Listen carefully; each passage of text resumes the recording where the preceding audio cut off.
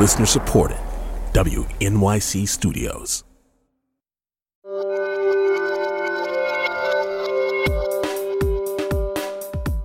I'm Melissa Harris Perry. This is The Takeaway, and it is good to have you with us on our politics show.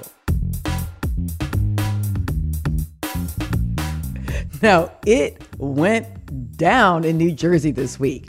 On Tuesday night, Democratic incumbent Governor Phil Murphy debated Republican challenger Jack Ciattarelli in the final debate of the New Jersey gubernatorial race. There are only 2 candidates running for office, but 3 opponents showed up at the debate: Murphy, Ciattarelli, and the crowd. We funded. Thank you, audience. Every dime. I like to believe that y'all out there, as you're listening to The Takeaway, are either cheering or booing with the same kind of Jersey level enthusiasm. And I got to tell you, it's pretty wild outside the debate hall, too. Former New Jersey Governor, Republican Christine Todd Whitman, is among the leaders of a new movement to purge Trump loyalists and reinvigorate mainline conservatism within the Republican Party. They're called the Renew America Movement. We need regular Americans to step forward, and we're calling all heroes. Now, this week, the Republicans of the Renew America Movement, well, they endorsed 2 New Jersey Democrats and a Philadelphia Democrat in those bids for state legislative seats. And while New Jersey Republicans are fighting for the soul of their party, Virginia Democrats seem to be sitting on the sidelines of their gubernatorial contest. In Northern Virginia, a Democratic stronghold, possible problems for the former governor. Early voting has already begun in the Commonwealth, and the numbers in Virginia's bluest counties are way down compared to 2017. Fairfax, Arlington, and Alexandria sent just a sixth of Virginia's early votes so far. That's a huge drop from the last governor's race, when the Blue Bastion ultimately delivered a full third of Virginia's early votes. Okay. Down in the Peach State, Georgia's election battle is less about candidates and campaigns and more about fairness and fraud. On Wednesday, a judge in the state dismissed the final lawsuit from the 2020 election litigation. He ruled that the plaintiffs have no standing to sue the Fulton County Election Board. But the decision comes on the heels of 2 Fulton County election workers being fired for shredding registration forms. So I'm thinking it's probably pretty safe to assume that confidence in the state's electoral system is less than robust as the 2022 midterms approach. There's a lot of state politics shaping up around the country, and that's where we begin today's Politics Roundtable with Jessica Taylor, the Senate and Governor's Editor for the Cook Political Report with Amy Walter, and Zach Montalero, State Politics Reporter at Politico. Thanks for having me. Hi there. All right, I want to begin with you, Jessica. What were the takeaways from the governor's debate in New Jersey this week? I think that there's passion that people on both sides, and New Jersey certainly has a reputation for kind of being rough and tumble. So I wasn't really surprised. COVID issues have driven a lot of people to become more engaged, and you have Governor Phil Murphy there that has put on some pretty strict restrictions, and this to me is sort of a test of whether voters approve of those. We do see they have that in polls. He's mandated masks in schools. A more controversial step he took recently was actually mandating kids over 2, if they are in daycare or certain things, that they now have to wear a mask. So that's gotten pushback. That's gotten pushback from Ciattarelli.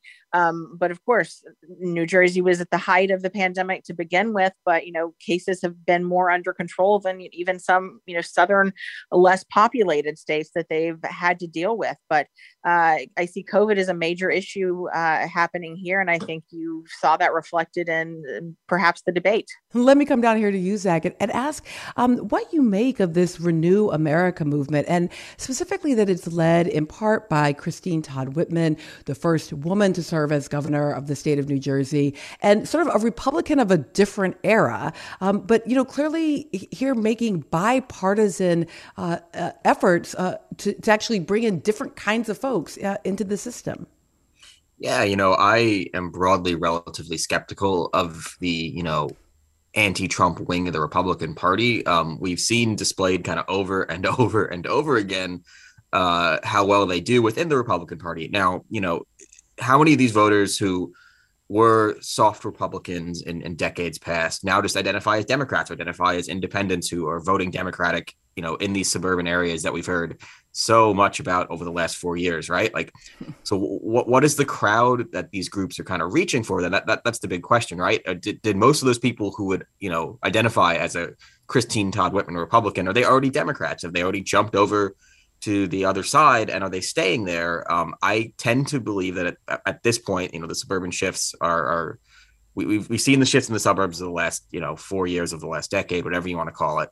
And these groups with people who were former Republican elected officials are really the folks without a home at this point.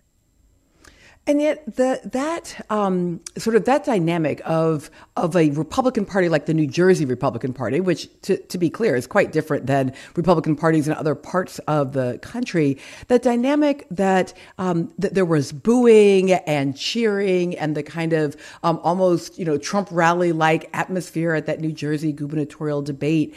Zach, does that tell you something about the fact that there is still this acrimony, despite the fact that you've got these, like, I guess we're going to call them politically homeless Republicans in the state?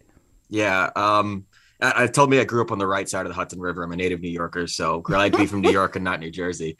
No, but I think that's just, I don't want to call it par for the course for tri-state area politics, right? But, we New Yorkers, New Jerseyans, certainly a little bit more willing to share their opinions about what they think about their politicians. There was that ad from Governor Murphy, and I think it was only online this week, just kind of poking fun how his opponent, when he was, I think it was city council, when he held a local office, tried to ban swearing, right? And only in the tri-state area, only in New York, only in New Jersey is that probably a bad thing. Yeah, I'm pretty sure it's already banned down here in North Carolina where I live. Everyone's very polite. Like, oh my goodness, is about as bad as it gets.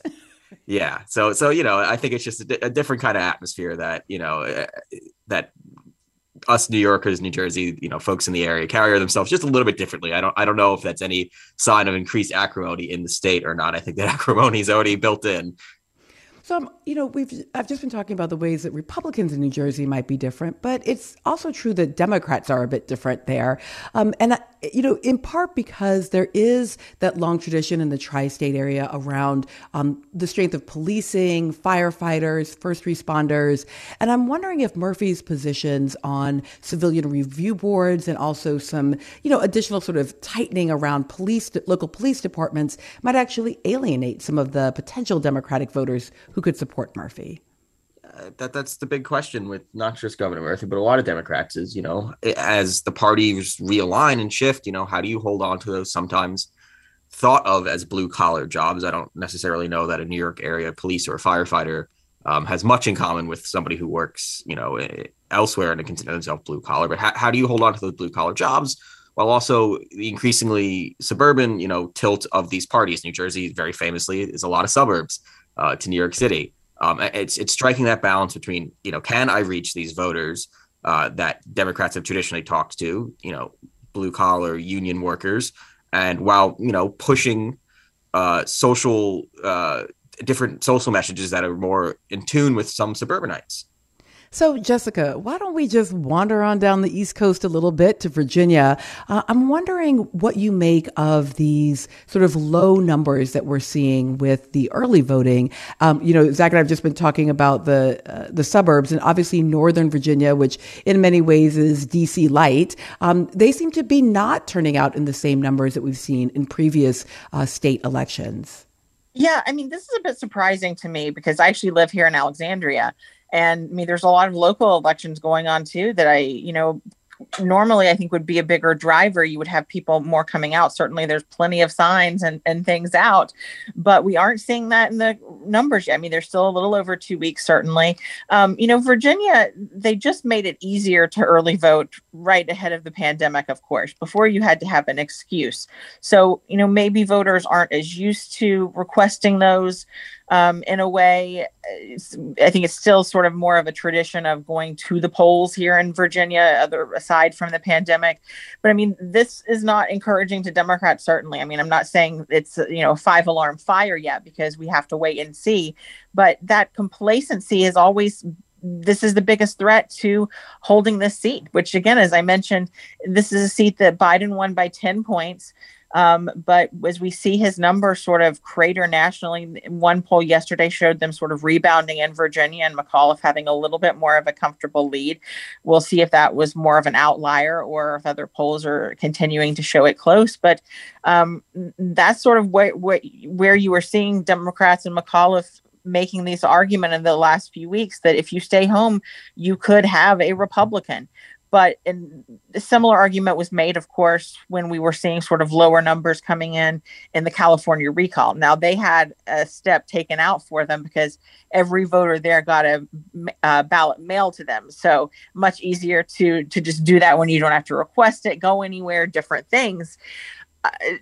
Democrats here in Virginia are going to have to convince them it takes a little bit of work to vote. You still got to go out and do this. But I think voters are frankly exhausted after the past 5 years. Here in Virginia, we vote every single year as well, so it can get exhausting.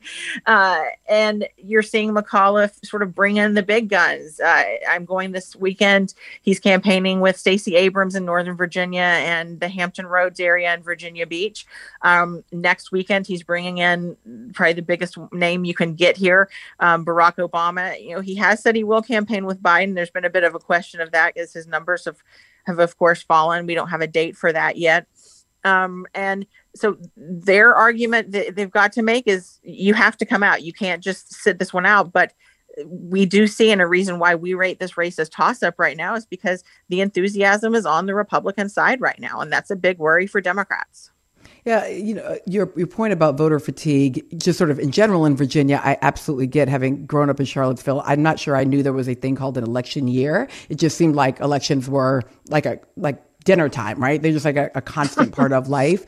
But I am, you know, it is still true though, Zach, that for example, we typically in any election that is an off year, so off presidential year, but especially in Virginia where they are off even the midterm cycle, that tends to benefit Republicans, right? Because it tends to reduce turnout. Hasn't always been true in the Commonwealth though. So I'm wondering if this just looks like regular cycle to you, or if there's something specific about 2021. Yeah, I mean, I think the big thing with Virginia is that we've heard this a lot from Governor McAuliffe, too, is that the candidate who is running against the party in the White House has almost always won the Virginia gubernatorial race for the last several decades. The one exception to that is Terry McAuliffe in 2009, rather. Did I get that right? The one exception to that is when Governor McAuliffe won the first time he ran for office. That Obama was in the White House in 2013. There we go, and he won. So, you know, if he was to win again, it's cutting against the historical norms. And I think that more than anything is kind of what's going against him, is that Virginia has been that swing state. So, Jessica, let's stick with Virginia for just a second. Not only are there these big statewide races going on, but all 100 seats in the State House of Delegates are up for bids. Most of them are contested. And Democrats have definitely used their 10-seat majority to pass some pretty sweeping progressive legislation, at least relative to Virginia, in recent years. Do you think that boldness is going to be rewarded or punished or just ignored in this election? I think we're not sure yet. Certainly it's created some backlash among conservatives, and you are seeing, I think, some people get activated and motivated. And the state house is very much in play. And I think the question is too, and this is the argument that, you know, Republicans for the House of Delegates are making, and then Terry McAuliffe, the Republican nominee for governor, is making, is that there needs to be a check in Richmond. So this is what Democrats' challenge is that not only do they have full control of Washington, of course, and I do think also because Virginia and Northern Virginia, especially so close to Washington, I think the gridlock in Congress and not getting an infrastructure or social programs bill like Biden and Democrats want to point to, that gridlock, I think, is hurting too. And then when you have Democrats in control of Richmond too, I think that factors in voters' minds as well. So education issues, I think, is one of the biggest things that we are seeing Republicans try to use here. I went to a Youngkin rally yesterday in Warrenton, which is in Fauquier County, sort of on the exurbs. It's a pretty conservative county, but you have other counties that have sort of really switched over the Trump years. Nearby Loudoun County, that was a pretty Republican area, now went easily for Biden in the last election. There's been fights at their school board meetings over transgender pronouns and masks and what's being taught in the schools. And Youngkin has really seized on something that McAuliffe said during the last debate, where he said that, essentially parents shouldn't be telling schools what they're teaching. Well, he's trying to hopefully that can energize people. And I do think because of COVID, you had parents at home trying to take care of their kids. They're maybe getting more involved, seeing what their kids are doing, worried about them falling behind, that you do have parents that are perhaps more engaged and haven't been as engaged in politics. I talked to some voters there at this rally there yesterday. I had about 200 people. So education issues are playing in here. There's been questions about whether to, roll back gifted and talented programs in schools. And so there's a lot of, I think education is sort of there on a lot of these issues, policing issues as well. For both sides, they're trying to talk about. So there's a lot of local issues, but I think also a lot of these races have become nationalized, both at the gubernatorial and at the, state legislature level too. So, Zach, we are still more than a year away from the full-on midterms, but of course, gubernatorial races are already starting to heat up across the country. Are there other states? We've been kind of focused here on New Jersey and Virginia because they're coming up right away. But what other gubernatorial or Senate races are you watching closely? Yeah, so we have 36 gubernatorial races next year, which is a lot. And as much as I would like to say I'm taking a trip out to Hawaii to cover that race, I probably won't be. But there's a lot of those traditional battleground states that have gubernatorial races next year and that overlap with the Senate race. The one I'm probably keeping the closest attention on might be Georgia. That's going to get me yelled at for the other close states, but Georgia's just a really fascinating test case for a lot of different things. Republican Governor Brian Kemp, as everyone is probably aware, former President Trump is no fan of his. Trump has said at points that he'd rather have Stacey Abrams in the governor's mansion than Kemp. So one, we're going to see if he gets a legitimate, serious primary challenger that the former president backs. And that's a real good test case of where the party is, where the Republican Party is, how tied it is to Trump. Can Trump defeat a sitting conservative incumbent governor? And then the other cases, of course, will Stacey Abrams run for Democrats? And by everyone, I mean Democrats are hoping and expecting that she will. And then how much of, how we've been slowly marching towards Georgia being a swing state. This will be a rematch of 2018 if Stacey Abrams runs and if Governor Kemp stays in office. And it's going to be a fascinating contest. I feel like there's a lot of progressive listeners who might be listening and just found themselves shocked to realize that they agree with President Trump on an important, like a political and elections question, which is a preference for Stacey Abrams over Brian Kemp in the governor's mansion in Georgia. I'm wondering, are you also, Zach, watching Kansas or Pennsylvania? Those are the two I've been kind of interested in recently. Yeah, so Kansas is another interesting one, too. There, it's Democratic Governor Laura Kelly, and everyone kind of stops and goes, wait, Democratic governor in Kansas? Yeah, she is the single Democrat governor running in a state that President Trump carried in 2020. She's the only one up for re-election in 2022. So it'll, of course, be a very close race there. Republicans feel pretty good. The sitting attorney general is really the only candidate there, Attorney General Schmidt. They feel pretty confident, but it's never easy to knock off a sitting incumbent governor. And it won't be easy to defeat Laura Kelly either. There was a poll early from Emily's List, which is a liberal group that backs women, that backs pro-choice women, rather. And she's above water, so that's going to be a fun contest, if just for the fact that it is a race that there's a Democrat in a very red state. And Pennsylvania too, it's going to be an open state race. Democrat Attorney General Josh Shapiro is almost assuredly going to be the Democratic nominee. And Republicans have a really, really, really messy primary, so we don't quite know how that's going to shake out yet. Jessica, the sort of invocation here of Emily's List is a reminder that, again, all politics may be local, but there are these national issues. To what extent is the question of abortion going to be central in the elections that are coming up immediately and into the midterms? So we have seen certainly McAuliffe use it in ads and bring it up in the debates because of Texas, of course, and voters in Virginia overwhelmingly support abortion rights to, at least certain weeks, more than the 6 weeks in Texas, certainly. And Youngkin was also caught on a tracker video where he was asked about his positions where he, is pro-life, and said, I can't really talk about that right now while I'm running because it's going to lose me independent votes. So they are hammering on that.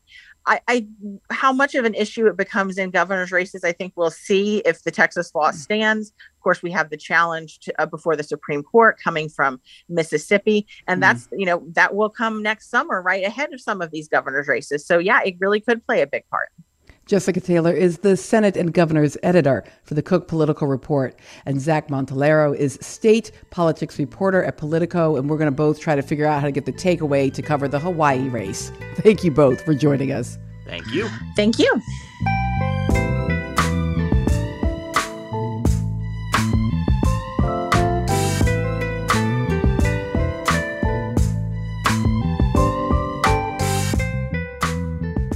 The 2020 census was a bit of a mess. There were serious concerns from the start about the quality of the count. And according to two new analyses, the census may have dramatically undercounted Black people across the country. According to one of the reports, the Black population could have been undercounted by a rate 3 times as high as the undercount 10 years ago. For more on this, we're joined now by Mark Morial, who is president and chief executive of the National Urban League and a former mayor of New Orleans. Mark, it's great to have you with us. It's so great to be with you. Thank you for having me. So let's go on back to the beginning when advocates like you and so many others were saying that there were likely to be challenges. What were the key problems, even at the start of the census? At the start, we assembled a group called the Black Census Roundtable, which worked in conjunction with an entire coalition of people who wanted to ensure that there'd be a complete, full, and accurate count, and that hard-to-count communities that have historically been undercounted would be emphasized in this count. The concerns were early on that the focus of the advertising campaign was not sufficient to really reach the undercounted communities or the, let's say, hard-to-count communities. We also had concerns that census cut back by 50% the local offices where people could go in and pick up a form, or a person could go sign up to become a census enumerator or door knocker. Those were early concerns about the plan for this census. Now, as the census evolved, COVID hit. And when COVID hit, I knew we had a larger problem. There would be a larger problem with the census. So we urged the Census Bureau to double down, pause the census, but use the time to, if you will, modify its plan to ensure that people would be fully counted. And that included a suggestion that they extend the deadline for people to be able to sign up. We also had concerns, and this is important. The way the census works is there's a initial stage where people had an opportunity to fill out the form online, a second stage where they had an opportunity to fill out a form by paper, and a third very important stage, which is where enumerators or door knockers go out all across the areas that have not yet responded to the census, or homes that have not responded to the census, to get a response. I think in this instance, that third phase may have fallen substantially apart for many, many reasons. And we raised those concerns. And then we were alarmed that after the census extended the time, Trump administration officials got involved in it and the time was cut back. That led to a federal lawsuit that we filed with a number of other plaintiffs, including a number of cities, to force the census to extend the time further. We won that case both in the district and appellate courts, but ultimately the Supreme Court allowed the census to end the count early. All of the signals, all of the flags, all of the concerns were there throughout that there would be an undercount. So I'm not surprised. I mean, I'm highly, highly peeved that census did not take the additional steps. And when I say census, the professional staff at the census is excellent, and they were urging that these steps be taken. I think they were overruled from the top. I think you'll probably find that the White House interfered and sought to politicize this census, as they did from the very beginning with the attempted addition of the citizenship question. All right, so you've laid out for us how this happened, or at least in part how it looks like it happened. Why does it matter? It matters to everything when it comes to political power and economic power. The census is the fundamental, if you will, foundation of reapportionment and redistricting all across the nation. And when you have an undercount, you have a dilution of power, a dilution of the ability of African Americans and other hard to count communities, Latinx and others, to be fully included in any reapportionment plan. For researchers, the census is essential to understanding how many children do we have in the nation and where do they live, the growth and distribution of the population. And then for the federal government, it's used to decide how many important programmatic dollars are distributed, not only amongst the states, but also by states for the distribution of formula dollars within a state. And this census did not accurately and fully count the American people. And these originalists on the Supreme Court, who typically are quite concerned, right, conservative members of the court, quite concerned with original intent. And yet one of the sources that you've located for us here in how this undercount happened was a decision by the court to go ahead and end the count. The Supreme Court is less about original intent and more about conservative philosophy. The idea that in COVID, the court would not require the Census Bureau to extend the time period for as long as is necessary for them to stand up and knock on every door that had not been counted 6 or 7 times as they intended to do. We know not now whether they even knocked on every door. We know not now whether they hired all of the enumerators, because typically with the census, transparency is a difficult thing. So we are asking for congressional hearings so that there be some transparency. We're asking Census to release their own undercount report and not delay it. Very important that there be transparency as to what happens. There be an examination and a look back because of the concerns, not only that this undercount occurred, but that there was political interference. And that's an important thing because traditionally, no matter who the president is, the Census Bureau have an opportunity to fully do what is necessary to ensure a count. We're talking about midterm elections that are likely to happen under these districts that will be apportioned and redistricted based on what may be a faulty census here. Is there any way to fix it? Well, there are states, I believe, that who are looking at ways to use a more accurate set of numbers for their own state legislative redistricting. And I certainly would encourage states to examine how they can ensure that this undercount does not unconstitutionally and illegally dilute the votes of communities, urban communities, and Black communities and Latinx communities. Secondarily, it's clear there will be a round of litigation challenging many congressional district maps and state legislative maps. But let me point this out. This is why it is essential that Congress pass new voting rights bills. It is essential because the same Supreme Court that cut the census short has been literally hell-bent on gutting the Voting Rights Act. 2 very bad decisions in the last 10 years, one in 13 and one last year, undercut the Voting Rights Act as a tool to try to address abuses, unconstitutional discrimination, racially motivated gerrymandering in the reapportionment process. So we've got a lot of work ahead of us, but as a census, we need the House of Representatives, the People's House, to hold comprehensive hearings and do a look back on the census, make a determination as to what occurred to ensure that if it can be remedied, it's remedied, but to ensure that this does not occur in 2030. Mark Morial is president and chief executive of the National Urban League and a former mayor of New Orleans. Mark, as always, thanks for talking with me. Thanks, Melissa. Have a great day.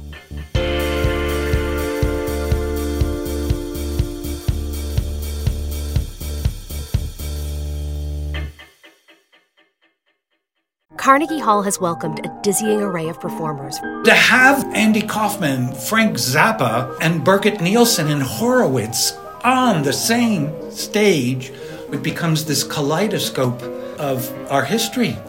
I'm Jessica Vosk. Join me for the new podcast, If This Hall Could Talk. It's all about our unique cultural history, as witnessed by one of New York's most beloved institutions, Carnegie Hall. Listen now, wherever you get podcasts.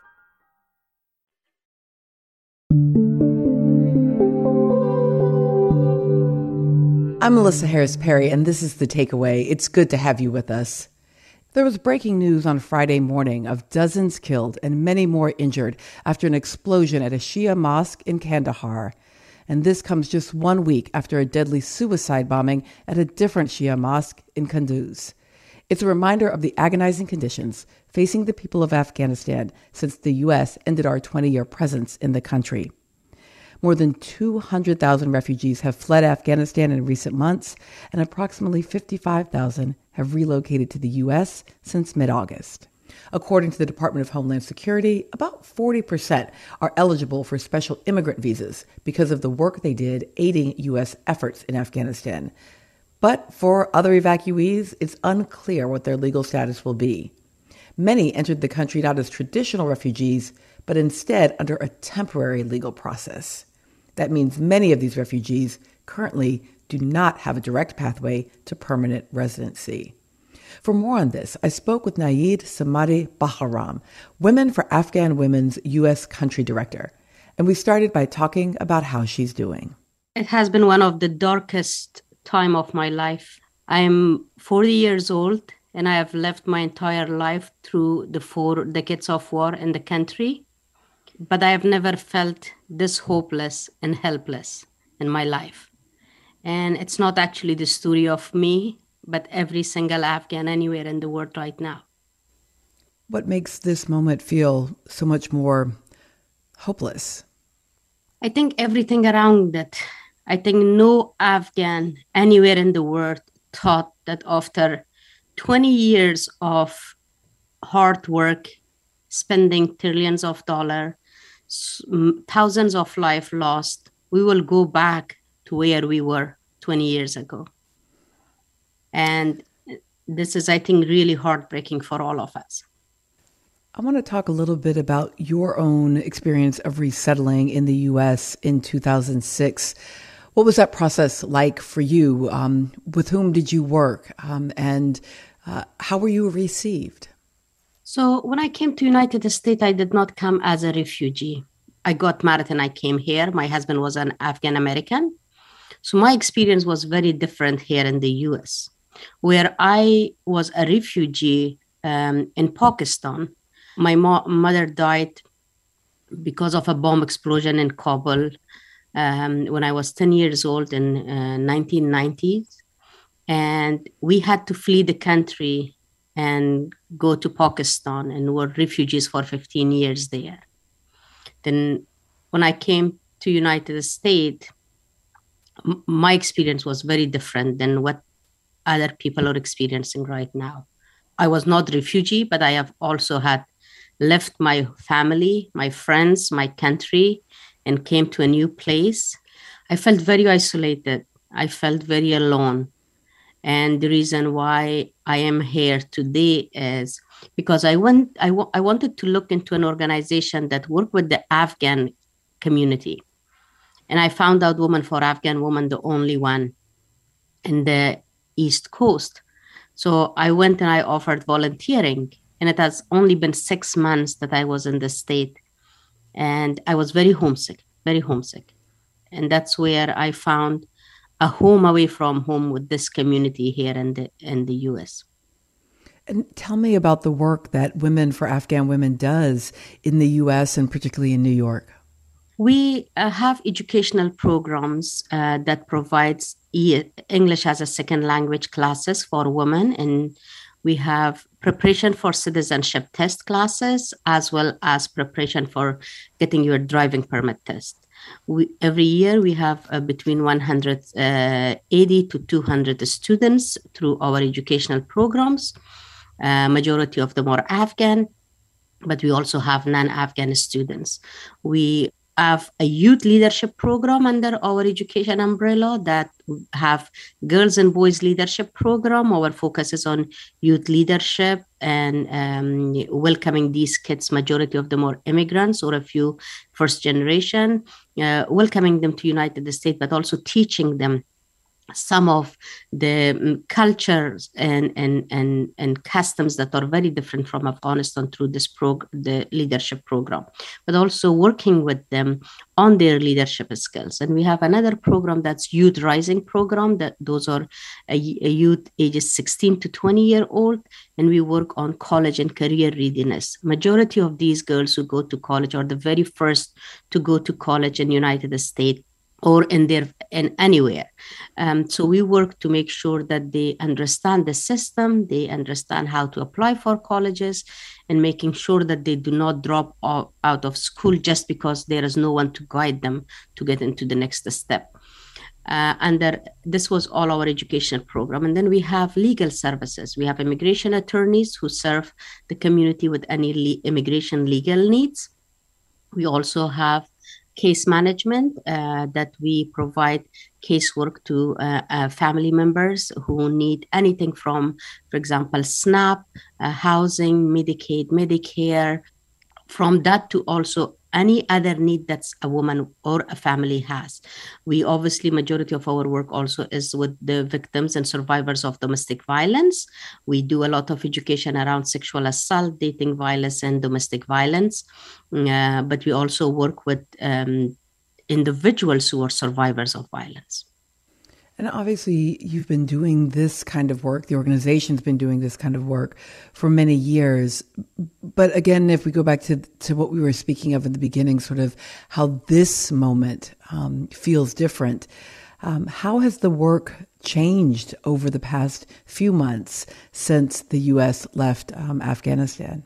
I'm sure you know that we are the largest women's rights organization inside Afghanistan, and we have over 1,200 staff who are still in Afghanistan.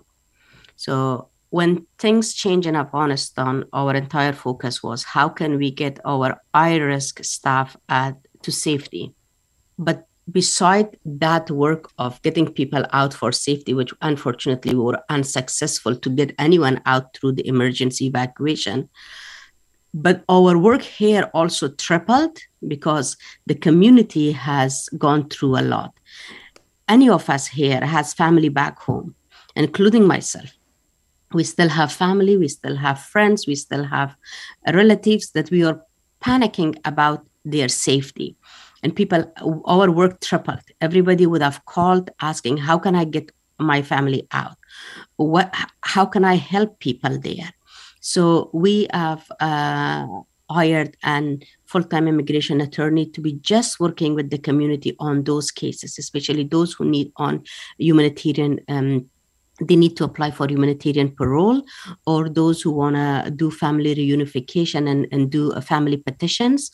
We also have seen a lot of issues with mental health because this situation brought back a lot of trauma to many Afghans.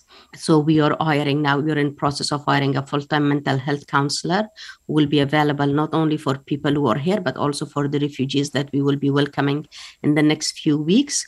We are working with partner organization to make sure that we get enough pro bono attorneys and mental health counselor who understand the language and can be of service for the community.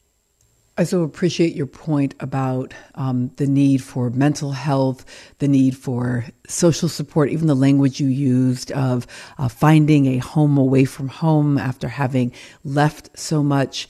I'm also wondering what other kinds of direct services and supplies are necessary, particularly for people who are coming as refugees, things that maybe folks haven't necessarily thought about in terms of the kinds of needs that these women and their families have. I want to mention to all our listeners that Afghans who have left during this emergency evacuation did not bring a thing with them. They might only have a small 7 to 8 pound backpack with them. And they didn't even have access to their bank account when they left. The banks were frozen when they were leaving Afghanistan, and people has nothing. So they're starting from zero right now. And they need anything and everything. So our organization, with a group of volunteers, raised money to purchase new clothing for these people, because we heard of stories that people haven't changed clothes for over a month, and they go take shower when they were in Qatar, and they would sit in the sun to make their clothes dry. So we packed for 750 individuals clothing, undergarments, shoes, socks, a full set for adults and youths and children, and they are all ready to go when the families arrive at JFK. We work with the Port Authority at JFK to welcome the families who will be arriving in New York. We also have set their holding space where the refugees will be welcomed first, their first experience of landing on the American land. We made it culturally competent and made sure that it's a warm place so that people can feel welcome. We also have worked with Port Authority. They needed interpreters and translators. So we got them over 200 translators and interpreters who are available and on standby, that when the planes arrive here, and we will be willing to meet them and make sure that to do the process for them as easy as possible. Within that group of 200 individuals, we have attorneys, doctors, nurses, psychologists, therapists, as well as public school teachers. So that way, if there is a need for any of these professionals, we will be able to provide that. We also will be providing warm meals and hot tea and coffee through an Afghan business who partner with us, who will be bringing the coffee truck and lunch trucks by the airport, where when the families arrive, will be receiving warm halal meal as well as hot tea and coffee. The organization received funding from Airbnb and Uber. So we will be able to provide temporary housing for families. A family can stay for almost a month at a place until we find them a permanent home. We also will be able to provide them transportation for their appointments, as many of them, obviously, when they come now, they do not have that. We are also will be able to work with them and job placement, and the organization, because we are the only one in East Coast providing all these direct services, have been working now in partnership with refugee resettlement organizations to make sure that that the gap that they have between their services and the refugees' needs will be felt by Women for Afghan Women. As you talk about these incredible and absolutely crucial wraparound services, I live in North Carolina, and I have, been involved with sort of charitable organizations that are trying to assist with Afghan resettlement in recent months. And I have noticed a level of outpouring of community support that's very different than when we were working with these same organizations with Syrian refugees, and finding in that context, so often we were battling against a community sentiment that wanted to expel Syrian refugees. It did not want Syrians in our community, but much more open to the question of and the experiences of Afghan refugees. I'm wondering if you have seen something similar, or if your experience has been different on that point. I think I have seen exactly what you have been experiencing and seeing it. I think the situation in Afghanistan for many Americans, including myself, I think we feel responsible in some way of what mess has been created in Afghanistan, unfortunately. And I think that is one of the reasons why people, the ones who feel responsible, the ones who feel that this should have never happened there, we have had so much achievement, we should do something now to fix this. And I have talked to thousands of Americans in the past couple of months, and every single person have been saying this: I'm sorry for what's happening. And I know it's not an individual's mistake. It's not one or the other's mistake, but I think a lot of Americans feel that way about Afghanistan right now. And especially, I'm sure you've seen the outpouring support of the veterans getting their interpreters and translators out of Afghanistan because they feel responsible. And they have been doing anything to make sure to get them out because they feel that they work for us and we put their life at risk now. So it's our responsibility to go to get those people out of Afghanistan. And that's why they have been so unified, so strategically working and fundraising and getting people out of Afghanistan. Naeed Samari Baharam, Women for Afghan Women's U.S. Country Director. Thank you for joining us today. Thank you so much for having me again.